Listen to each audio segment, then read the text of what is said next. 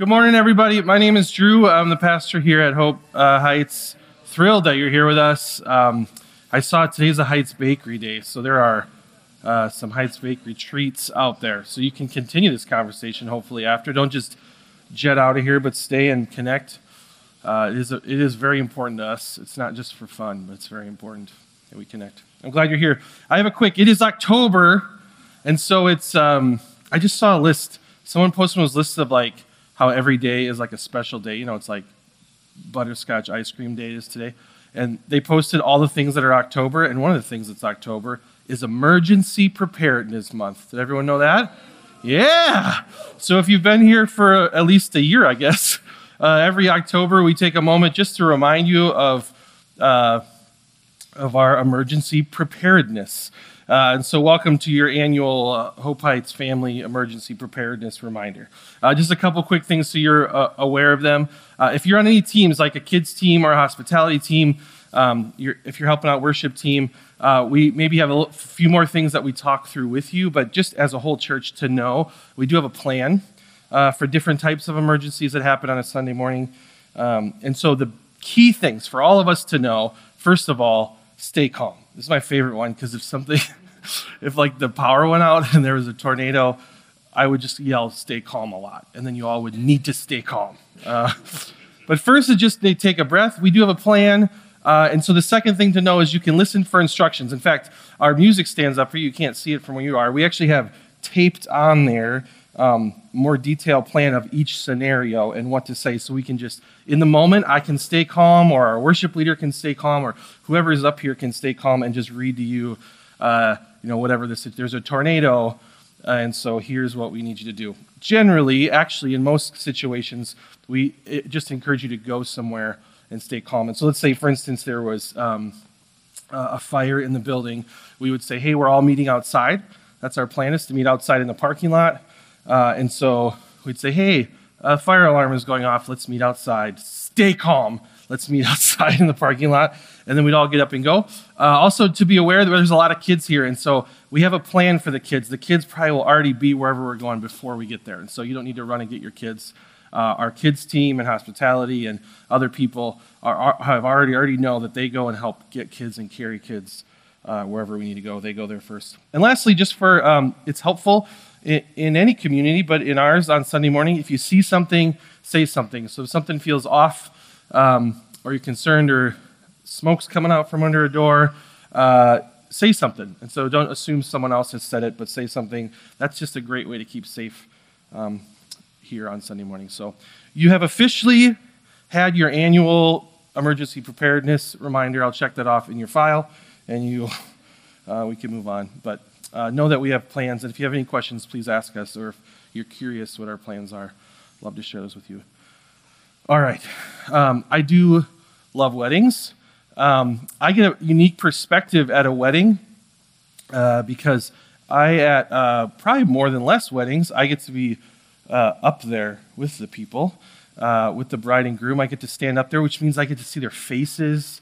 I get to see the tears. One of my favorite moments, I think I've shared this before, is watching a groom watch his bride walk down. It's even like the toughest guy. It's so sweet to see tears and like nervousness and like just overwhelmed. And years ago, I was doing a wedding, and he kept wanting to talk to me. I think he didn't know what to do because he was nervous. And she's walking down the aisle to him, and he was like, "This is crazy, isn't it? I can't believe this is happening." I was like, "Yeah, you should just watch her. Don't look at me." But just that overwhelmed, I love that happens at a wedding. It's really, really sweet. And in fact, a wedding that leads into, right, the beginning of a marriage. A long time ago, I was sitting in a room of high school students doing youth ministry, and I was with a gentleman who'd been married many years, probably in the 40s of years, 40, 50 years. And everyone was sharing what they were going to do that weekend. So we're just sharing kind of what we're doing, how we can pray for each other. So it was a lot of high school guys, and then me and my friend, and he said, "Oh, I'm going shopping. My wife asked me to go shopping with her." And they said, "Oh." And before he could say anything else, the high school guys all had all this great advice for how he could get out of shopping with his wife. they're like, we could make something up that we have like a crisis and you have to minister to us, or just tell her you have to work, or just whine about it, or fake that this happens, or you could always just sit in your car and listen to music. They had always they went quickly to how could he get out of shopping with his wife, and he said, "Well, I actually want to go shopping with her." He was a guy who I don't think liked shopping. I was sure of actually he wasn't a shopper. And they said, "Why would you want to shop?" And he said, "Well, I just like being with my wife." And for like high school guys, I was like, "What? You want to just hang out with her?" It seemed like, but that's not a thing you want to do. And he said, "Yes, but like there's things I don't want to do, but I still like to do them, because I love her. I want to do those things." I remember them kind of having like a stare at him, like, "Huh, you do things you don't want to do." And it's not because she's going to hold something over him. It's not because he's going to be in trouble. It's not because, well, then at least later then she has to like go watch football with you. Or it's because he goes, "I just like being with her." I think that's one of the sweet things about a marriage is you get to watch the intensity of that, the concentrated moment of that at a wedding when two people are committing to each other. Because in a marriage there is that, something changes in you. And you might find yourself even wanting to do things. It's no longer just a duty, like I have to do this. But it's like, I've committed this person. Something changes in you. A love changes in you towards that person. Today we're in the book of Romans, and Paul is going to use the analogy of marriage to kind of explain a truth. And I think he's going to he doesn't necessarily just talk about how it changes to want to do things, but he's going to explain it just as a picture of it, as an illustration of what has changed in us. And so today I'm excited. We're going to look at how this picture of a marriage gives us a picture of our own state, but also we're also going to look at one other kind of illustration of how this changes even like where we are, who we are, and even where kind of we live in our life. And so we're in the book of Romans. If you want to crack open your Bibles or open your phones, if you want to read along in Romans, we're going to be Romans 7 today. And we're in a series of Romans for a while. We're in the second part of it, talking about how do we live then if the gospel is true that we hear in the first part of Romans, that we're sinners, but God has come to rescue us and save us, all of us. What does that look like? And as usual, just a reminder of the resources we have available. If you're new to us, we'd love for you to grab a Romans Bible journal. This has the scripture from Romans and pages to write in. We have those for you. They're out on tables out there somewhere by the donuts, so we'd love for you to grab that. Let me just hop in here. We're going to be in Romans 7, 1 through 6 today. I'm going to read the passage, and then we're going to take time just to kind of walk through it together and see what God has for us today. This is Romans 7, 1 through 6. "Or do you not know, brothers, for I am speaking to those who know the law, that the law is binding on a person only as long as he lives. For a married woman is bound by law to her husband while he lives, but if her husband dies, she is released from the law of marriage. Accordingly, she will be called an adulteress if she lives with another man while her husband is alive. But if her husband dies, she is free from that law, and if she marries another man, she is not an adulteress. Likewise, my brothers, you also have died to the law through the body of Christ, so that you may belong to another, to him who has been raised from the dead, in order that we may bear fruit for God. For while we were living in the flesh, our sinful passions aroused by the law were at work in our members to bear fruit for death. But now we are released from the law, having died to that which held us captive, so that we serve in the new way of the Spirit and not in the old way of the written code." This might sound similar. The last few weeks we've been in a section of Romans in 6 that is defining something similar. It's saying what we were and then who we are now, how the gospel changes who that is. And so in Romans 6, the first part of that, we get to this great truth of who we are. It says, if grace is so good, if God's willing to come and give us this gift to rescue us, and as we sin more, there's more grace, then should we keep sinning? And Paul reminds us, no, because we're not those people anymore. That the gospel of grace actually changes who we are. What shall we say then? Are we to continue in sin that grace may abound? By no means. No way. How can we who died to sin still live in it? We've actually died. He used this language that we have actually died and have come alive now in it with a new life. And so this first part in Romans 6 is telling us who we are. And then last week, Aaron walked us through the second part of 6, which reminds us whose we are. Whose are you? But thanks be to God. This is 6:17 through 18. But thanks be to God that that you, who were once slaves of sin, have become obedient from the heart to the standard of teaching to which you were committed, and having been set free from sin, have become slaves of righteousness. So we become people who were once slaves, obedience to sin, which leads to death, and then Christ has changed us to people who are now slaves. We now belong to a God who is right and righteous, and we're freed and actually get to obey him. And so today in our passage, we're kind of another area, and I'm looking at this and we're thinking of it, so where do you live? So who are you? Whose are you? And now where do you live?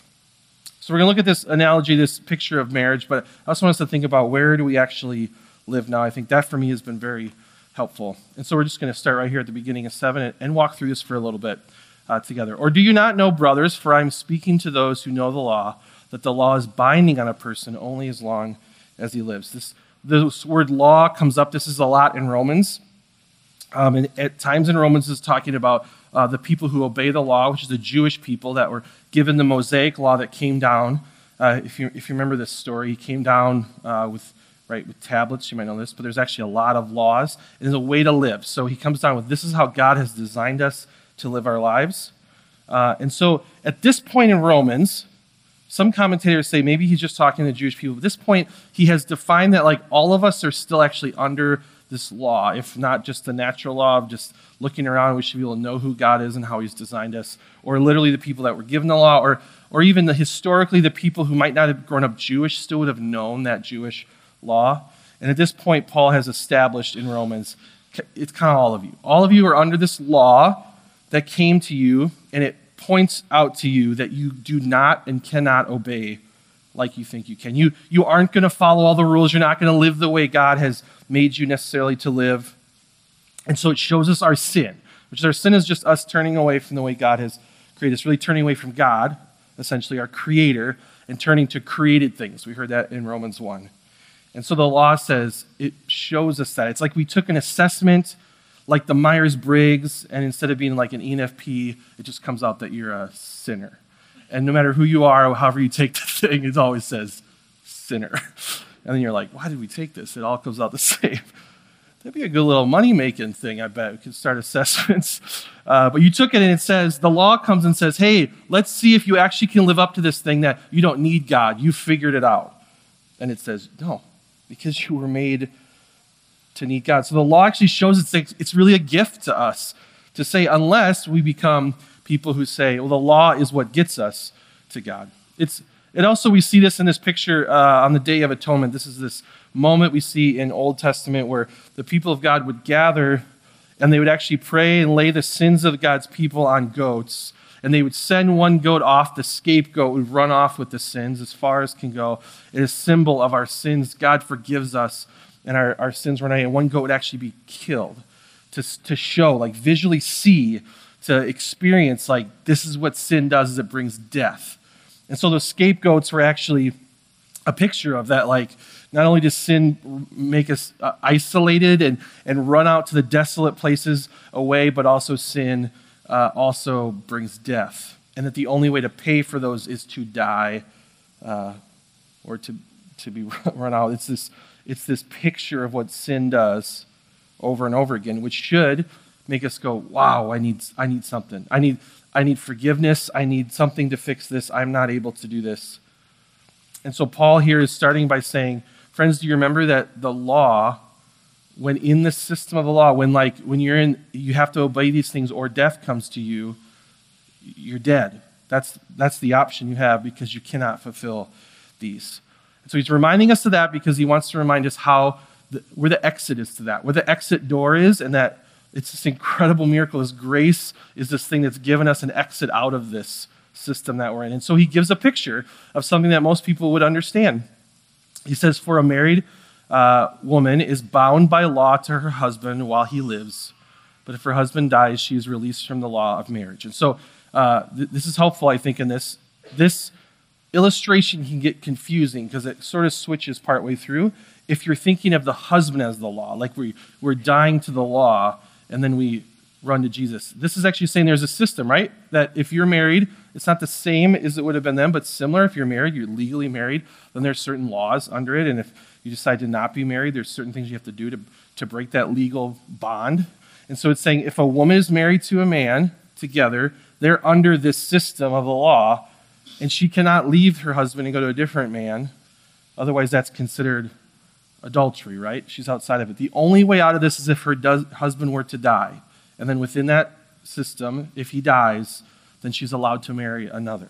And so the way out, the big picture here, Paul, is like the way out of that is death. Death is the way out of this system, of these people committed.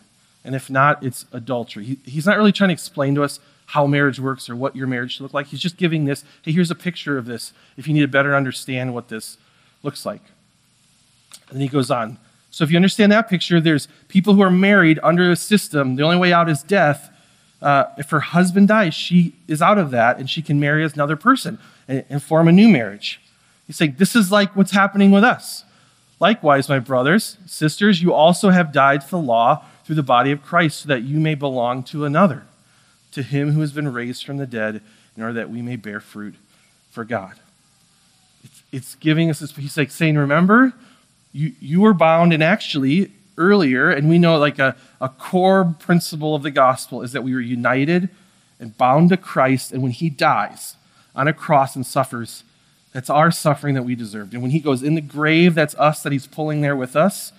And then he comes out of the grave. You know, the actual image of a marriage, if the husband dies, he's dead. But in this image, Christ is the husband, pulls us into the grave and dies to get us out, right? Gets us the exit door out of that system of law that brings us death. And then he actually raises us from the dead.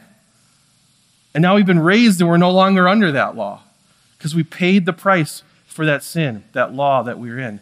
And now we bear fruit for God. This idea that we're married to Jesus. He's the husband who died, and he's the husband who raised us from the dead. This idea of Jesus actually being a husband is one, I think that's interesting because it's one that comes up historically. And actually not long ago, I think it was 2012.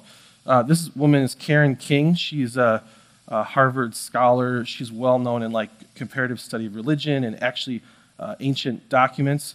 Well, she was able to get this scrap of papyrus that is they call the Gospel of Jesus' wife, which is shocking, right? So this has this is just a like little piece that they say is from a part of someone who wrote a gospel account of what Jesus is doing. And in the account, one of the lines mentions Jesus refers to his wife. So he says, to his wife, he says something. And so this is a pretty big deal when this came out, that it was originally tested and it seemed like the papyrus was the right date and the ink was the right time and things at first. She always had a little bit of suspicion. This is an interesting story if you want to look it up. She had a little suspicion. I'm not sure. This seems like too good. Also, that topic is like almost too perfect. I think there's an interview with her where she says like everything seemed like too good that it made me wonder if it was a forgery. Also, things like the Da Vinci Code mention this. There's also a gospel of, I think, Philip. They call it the Gospel of Mary. There's other accounts that have come out of writings. People have claimed that they were from disciples. Most of those are found to be forgeries. They were written a lot longer, way after. But this one, at first, they thought was real, and then eventually they find out this actually is also forgery. It's kind of fascinating, though. Like all that came out, there's all this academic things came out, all these things as people started talking about did Jesus have a wife? And there was different motivations for why people would create these. But one of them, I think it was interesting, there was an interview with someone, and they said, Jesus' love was too grand not to share it with a wife. That would have been wasted. That was their kind of motivation. Like, he had to have had a wife. He was just too perfect of husband material to not have a wife. Which I like that, because there's something about them knowing who Jesus is. It's like he just like cared so deeply. He would have been the perfect husband. And he was. Throughout Scripture, we hear this image. This isn't Paul's first time understanding. He didn't think of this analogy, oh, what a cool picture. Maybe what if we thought about Jesus like this? It's throughout Scripture we're called God's bride. In fact, from kind of the beginning to the end, we're called this bride because we know this picture. This is one of the things that all of us can see around us, this little picture of it in marriages around us, and we can go, whoa, What an incredible picture of a God who pursues his wife in this way, loves his wife in this way, is in this covenant with his wife in this way. And so when Paul says this, I don't think it's, I know he's seen this throughout Scripture, this image of us being united with Christ through his suffering on a cross that we owed, and he is united with us, and he went with us into the grave, and he also then, we never could have, but rose, right? And is seated at his throne. In Hebrews, we hear we're actually seated with him on his throne. So we've been connected to him. And so this idea, man, Jesus loves so well, he'd be perfect husband material. It's because he is. But to the church, because the picture of marriage isn't so much about, we have a really cool picture of marriage, and then Jesus goes, oh yeah, I wish I could make something like that. Instead, it's just a little image. We get to bear a little image in our marriages of the greater, better reality of God and his people. I'm thankful that God gives us those. He gives us those in images of family, in parenting. He gives us images of all sorts of things out in Scripture. Little things we experience here that can remind us of the bigger, grander reality. And so this is what Paul's getting, is he's like saying, don't forget that you were once under this law, which ultimately points out that you're sinful and that death is coming, and someone came to rescue you from that death. And it was Christ. Like a husband who would die for his wife and then bring her with as he resurrected into this new marriage. Jesus is both husbands, and he has brought us into a new life. He's the only one who could do that. Galatians sums it all up wonderfully in Galatians 2. For through the law I died to the law. So the system I was in was death comes to those who are disobedient, who turn away from God, who are treasonous against God. Incredible how God and Jesus goes, well, that's how it was created. God's not going to work outside of that. And so he goes, but there's a way within that I can rescue you. So even within the law, death does come to those who deserve it, but through Christ, so that I might live to God. I have been crucified with Christ. It is no longer I who live, but Christ who lives in me. And the life I now live in the flesh, I live by faith in the Son of God, who loved me and gave himself for me. What a picture. What a beautiful picture we have, that we have died. We're not the same person. So again, Paul is reminding us, you're not the same person. You ask, so Jesus forgives me, can I go back to doing what I was doing? And I can let people know that Jesus did that for me? No, because when he does that and you say yes to him and you put faith in him, that changes you. And when each day you wake up and you repent again and turn away from things into him, it continues to change you, and we're no longer the same people. We've come alive. And this image of us being united to him throughout Scripture, it happens in a few spots. I love these. These are some of my favorites. This is a passage we read all the time here. So I think every day I need to read this to remind myself. This is at the end of Scripture. This is what will happen one day when this mess is cleaned up and finally fixed officially and finally. This is a picture of what it looks like, of what our God coming looks like. And listen to this language. Then I saw a new heaven and a new earth. From the first heaven and the first earth had passed away, and the sea was no more. And I saw the holy city, a new Jerusalem, coming down out of heaven from God, prepared as a bride adorned for her husband. All of a sudden, we're in a wedding ceremony. All of a sudden, the bride of Christ is walking to her husband, who has made a new home for them. And I heard a loud voice from the throne say, behold, the dwelling place of God is with man, and he will dwell with them, and they will be his people, and God himself will be with them as their God. He'll wipe away every tear from their eyes, and death shall be no more. That was the law. That's when we lived under law. That's when death used to reign. It doesn't exist anymore. Neither shall there be mourning or crying or pain anymore, for the former things have passed away. That feels like if you're at a wedding, in that moment at least, a few moments of a wedding, when they finally meet, they're holding hands and they're sniffling. And I give a tissue to both of them to wipe their eyes and blow their nose because they're just so overwhelmed. It feels like a moment where we forget that there's mourning and crying and pain. We get a little blip, a little glimpse into this truly one day, this reality that will come. And he who is seated on the throne said, behold, I'm making all things new. And he said, write this down, for these words are trustworthy and true. And he said to me, it is done. I am the Omega Alpha and Omega in the beginning and the end. I love this. It is done. There will be a day when it is done. What a good wedding. That will be a really good wedding. Really good wedding. This happens in Revelation, but this actually happens way before even Jesus comes. In Isaiah, we hear very similar language, almost language that's describing a moment of a wedding as well. This is from Isaiah 62. You shall be a crown of beauty in the hand of the Lord, and a royal diadem in the hand of your God. You shall no more be termed forsaken, and your land shall no more be termed desolate, but you shall be called my delight is in her, and your land married. For the Lord delights in you, and your land shall be married. What a phrase. My delight is in you.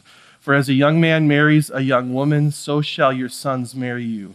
And as the bridegroom rejoices over the bride, so shall your God rejoice over you. You picture our God being one who comes to us sinners, broken, and rejoices over us. This is the new marriage that we're in.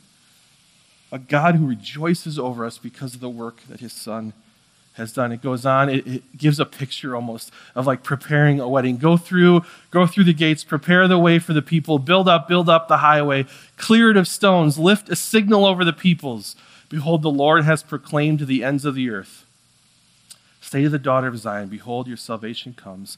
Behold, this reward is with him, and his recompense before him, and they shall be called the holy people, the redeemed of the Lord. You shall be called sought out, a city not forsaken.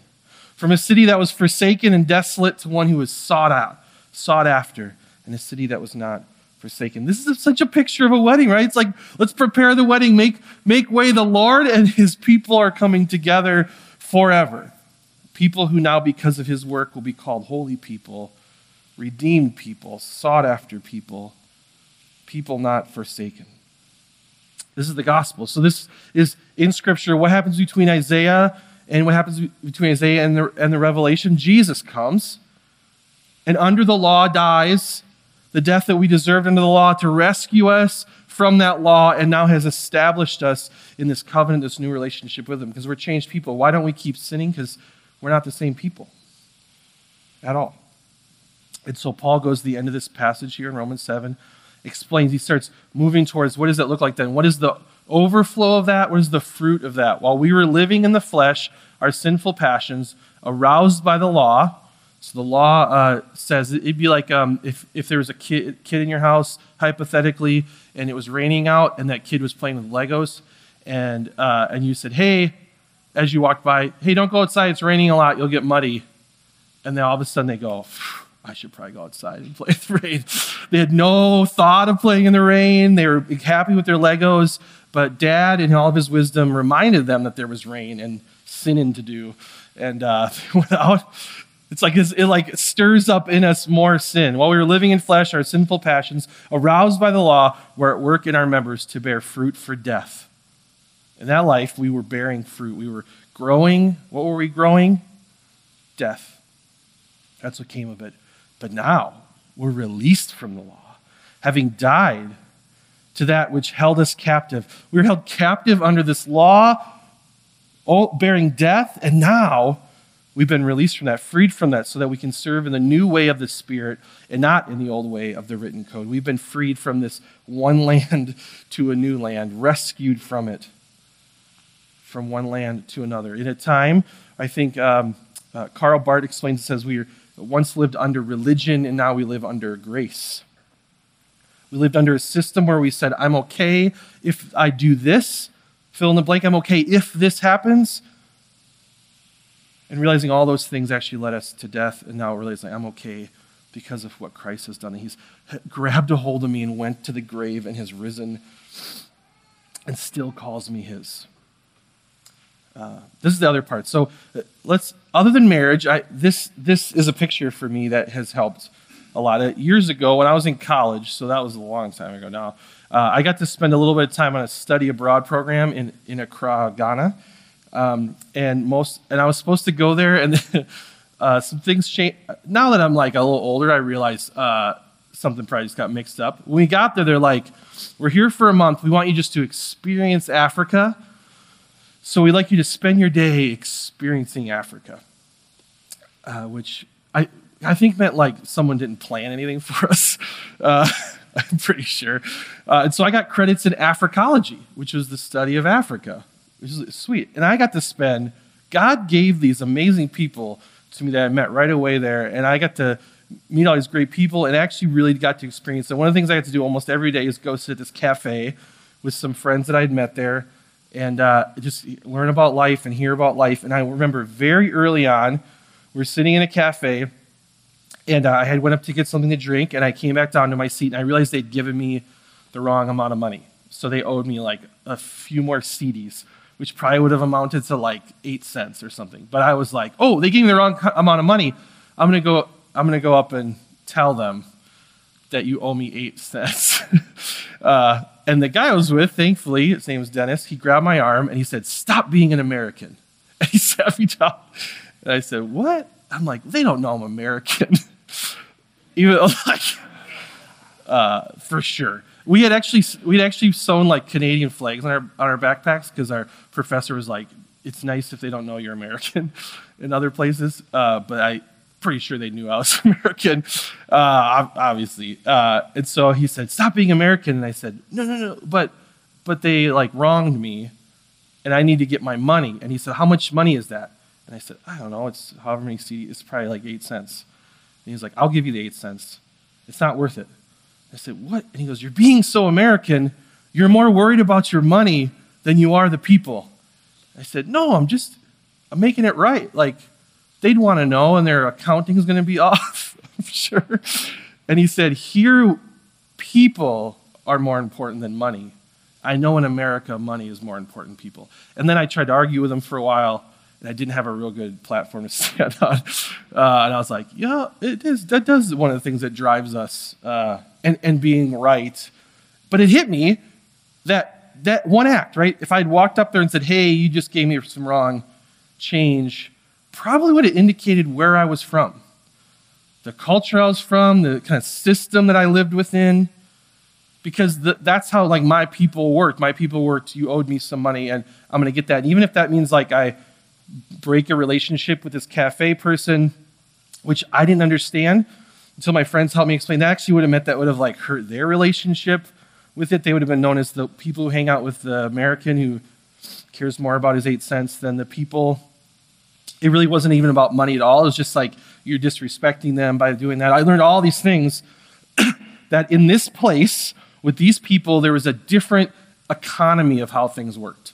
Things were valued in different orders and in different ways, and people lived in a different way. I actually really grew to love it a lot. And this is how I want you to, this is how this works. This is what Paul is telling us here. We don't live there anymore. We don't live there. Maybe this helps. I made this cool map. I also went to school for art, as you can tell. Africology and art is what I have. That's why this is my job, because those aren't real jobs. This is what happens, friends. We are in the land of religion. We're okay because we did this. Karl Barth actually says, he defines religion and grace. He says, religion is a life where I'm doing things to God, and then it elicits response from God. It's just like classic good paganism, like I do stuff that makes God do something. And he said, grace is a place where God has done stuff to us, and then we get to respond out of it. I like that picture. That's a very gospel picture. And so we once lived in the land of religion, under the law. The only way out of that was death. We couldn't get on the ferry. We couldn't leave that place to really be free. We were captive there. The only way out was a ticket, and we could not get on the ferry out the boat to leave that place. But someone came who was willing to die and give us a ticket, and now we've become the united people of grace. Together, under grace, under a different system, under a different economy. I say this to myself actually fairly often. I say, you're in the economy of grace, Drew, when I find myself still living like the place I used to live. I just brainstormed quick. The differences in those. If you had to say, hey, I'm from Graceland, not in Memphis, but like this land, how is that different from my old land of religion that I lived in? Because each day I kind of have to remind myself, I go, oh yeah, I don't live there anymore. I don't live there. It's a list, but the land of religion says I have to fix every problem. And I'm going to spend a lot of my day fixing, and maybe even everyone else's problems too. And the united people of grace says, God has fixed all things, or will fix all things. Remember that from Revelation? All things. It's done. One day it will be done, and done right. In the land of religion, my worth or my identity are dependent on me. What I do, as well as those around me, what they do and their actions defines exactly who they are. So I have to work really hard to be exactly the person I want to be. And I sometimes work really hard to make sure I'm not like someone else. But in the land of grace, in the economy of grace, my worth and identity are dependent on God. You see how this is me doing something and like telling God, this is who I am now, God, because I did these things. And God's saying, no, you're loved and you're not forsaken because of what I have done. My identity is outside myself, which I am so thankful for. Because if it was just on me, I have some things I would not love. I give because I get. So in the land of religion, I do things, I serve. It might even look a lot like when I'm in the land of grace, but I do things because I get things back. There's this economy of like, oh, you helped me, so I better help you. This comes out in really small ways sometimes, like if you're ever hanging out with someone and like you say, oh, don't worry about it, I'll pay. And they go, I'll make sure I get you later. And then they're like, I have to, and you get in a fight over like, that you're like, no, it's fine, and then they have to Venmo you money, or maybe I've done this. Like, no, I have to pay you because we have to somehow be equal. Because sometimes that's because it's like way in my heart, I'm like, I got to make sure we're equal so they don't owe me anything, or I don't owe them anything. But in the land of grace, I give because I was given. We have been given all and abundantly more than we could ever ask for or imagine. And because of that, I get to give. Because of that, this is where like if you talk to Sadie, who just shared about this care portal thing we're doing, this like just bubbles up in her. There's like all I want to do is give and serve because in me, I've been given so much, and I can't wait to give others. I don't have to spend my days trying to do things to get things because I've been given everything, and now I get to spend my days giving. Our anger in the land of religion becomes selfish anger. I'm also often angry because I'm not getting my way, or someone's interrupting what I'm doing or making me uncomfortable. And my anger in the land of grace is often, hopefully, righteous anger, right? It's anger because I've seen injustice and I've seen people being treated in a way that isn't how God has called people to be treated. It's different. I decide what's right in the land of religion, and God is righteous in the land of grace. I decide who is good. In the land of grace, God is the one who makes us good. In the land of religion, we do stuff and God responds. In the other one, God has done so much and we get to respond. He's rescued us and called us his own. And now we get to respond. In the land, as we see in this passage, there is fruit of death and there is righteous, good fruit in the land of grace. Hills and hills of wonderful, tasty fruit instead of dying, desolate fruit in the land of religion. Right. As we end here, I just want to ask some questions. These are questions that are, for me, help me assess, figure out where am I landing? Because each day you're going to land in the land of religion. Each day you're going to have moments where you go, whoa, I'm functioning in an economy that's about like, I won't do that because you don't do anything for me. Or you hurt me and so now you don't get that. I function in that economy often. And so I have to go, where did that come from? And then what does it look like to be kind of changed in that? What does it look like to be people who ask for forgiveness even when maybe they only brought a little bit of the issue? I was talking to a friend who just shared this. He said, I had to ask for forgiveness about a situation at work that was mostly not my fault. And I said, I'm sorry, I should not have done this. And he said the person got like emotional because he said, I think they often are the ones that are the problem. And so people don't usually ever bring that to them. And so he said, I had to really pray and be like, God, I need to be gracious. And that grace actually even changed that person. Well, here's some questions. So for myself, I might ask, what makes me sad? And then deep down, why am I sad? Is it because I'm living in the land that Christ has rescued me to? Or is it because I'm living in my old land of religion? So for me, death makes me sad. It should make us sad, right? But then what's the hope in that? Is there hope? I actually can still have hope even in the midst of my sadness because we know Christ has overcome that. What makes me hate? I hate very evil people. It's one of the few times I think I might use that word, is I hate when people really hurt other people and intentionally hurt other people. And if I'm not in the right land, that comes out of a place that goes like, I'd never do that. You are terrible. How could you ever do that? Because I would never, ever do things like that. And I forget how quickly in the land of grace, in the united people of grace, we remember we are sinners who have the capacity for evil, who live lives that lead to death. And if I remember that I've been rescued and changed, it changes that. It changes. I have compassion and grace. I can still hate evil things and go, oh, there's still hope there, though. There's still image bearers. Sometimes I wonder what I worry about. Often for me, worry is just not control of the future. It's a battle that I'm having with something that hasn't happened yet. For me as a parent, often this is for my kids. Or for you, for all you sinners out there who I lay in bed and worry about. I say, I hope they're okay. I hope they're doing the right things. I hope I said the right things so that they will make the right steps, so that everything will be okay. Forgetting that there is a God who has shown me he has all things in his hands and it will be okay. And so I get to go, oh, I don't live in the land of religion. I live in a land where God reigns, who has control and is good, and one day he will make all things right and it'll be done. And lastly, what makes me angry, this one is very convicting often, because often it's just because people make me uncomfortable, or they're just not being nice to me. I'm just angry because you disrupted my comfort or my peace. Or I wanted to do something and I can't do it because of you, and so now I'm angry about that. Because I lived in a place that was like, I should get stuff because I did stuff, if I live in that land, then anger should come about. But if I live in a place where God, who has come to me as a sinner and rescued me even while I was disobeying, even while I was hurtful, even while I was rebelling against him, in all of that and all of his love, still responded to me and has rescued me, that changes my anger. It does. But what a great question. What's been making me angry?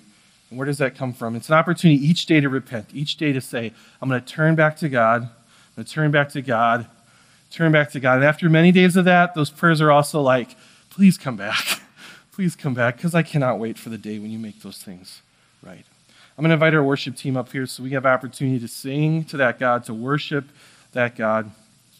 A few things we do here as we respond. Just a few questions to consider even after those. Have you said yes to Jesus and died to the law? That's what Paul says in here. Faith, in Galatians we hear faith in Christ, saying, yes, I believe you have come to rescue me. It's not me doing the rescuing. What parts of the law do you need to die to today? Are there parts that you still love to hold on to? Instead of the law being something that can guide us later as we've been rescued, is part of it what you think is making you okay? Who lives in the grace land with you? Who are those who journey with you in that? And who needs to know there's a way out of the land of the law?